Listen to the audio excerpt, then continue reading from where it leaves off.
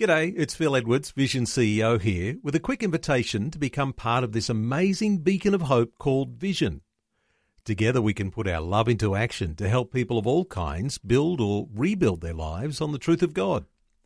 Please consider the part you can play during our upcoming Visionathon appeal, remembering that it's your support that makes Vision possible, including this podcast.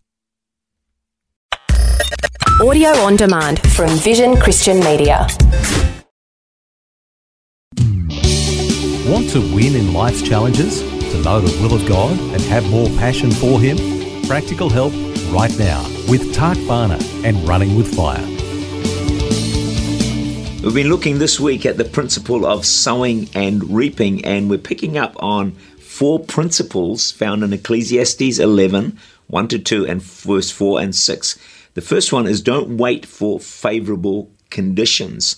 Ecclesiastes 11 verse 4, whoever watches the wind will not plant, whoever looks at the clouds will not reap. Procrastination is one of the devil's most powerful weapons. Do it now is a key to success. Secondly, we saw we reap more than we sow.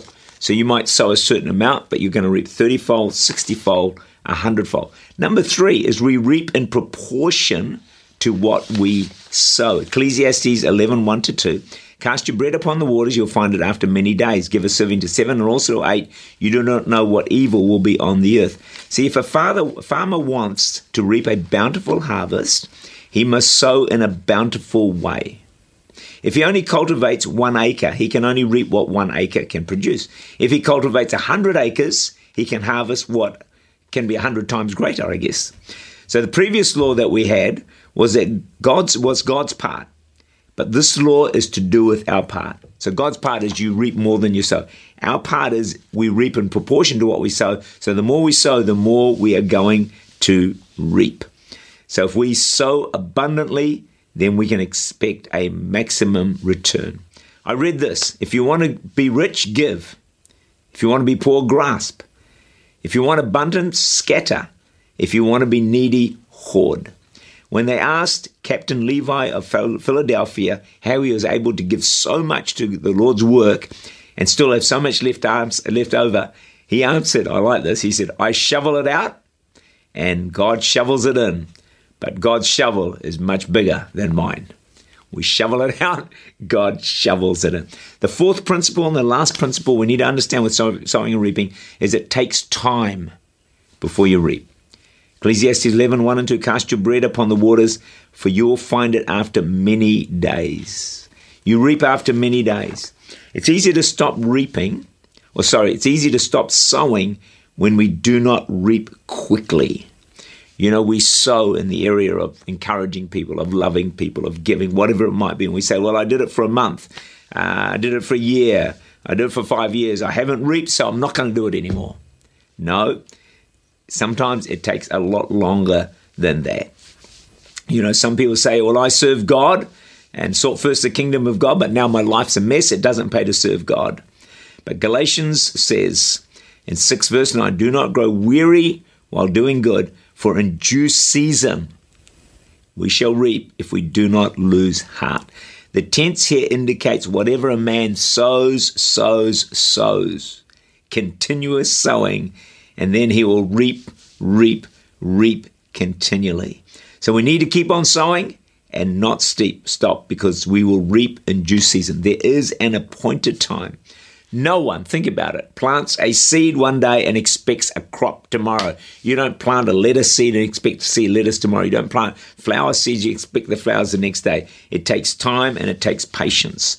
And harvest comes in a different season from the planting of the seed.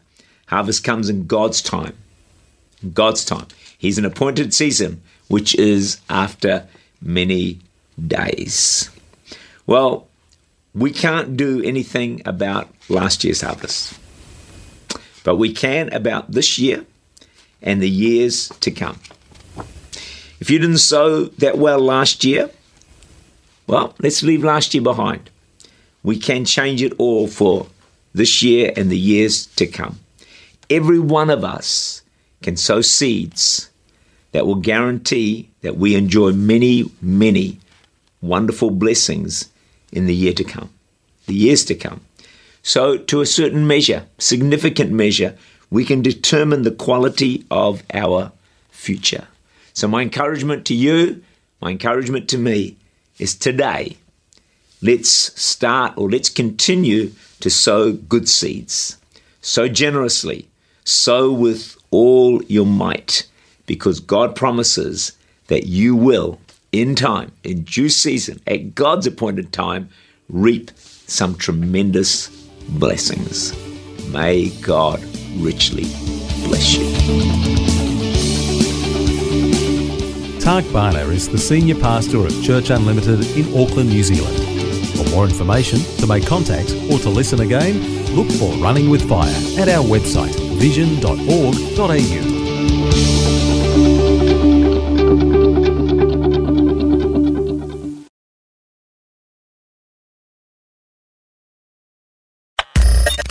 Thanks for taking time to listen to this audio on demand from Vision Christian Media. To find out more about us, go to vision.org.au.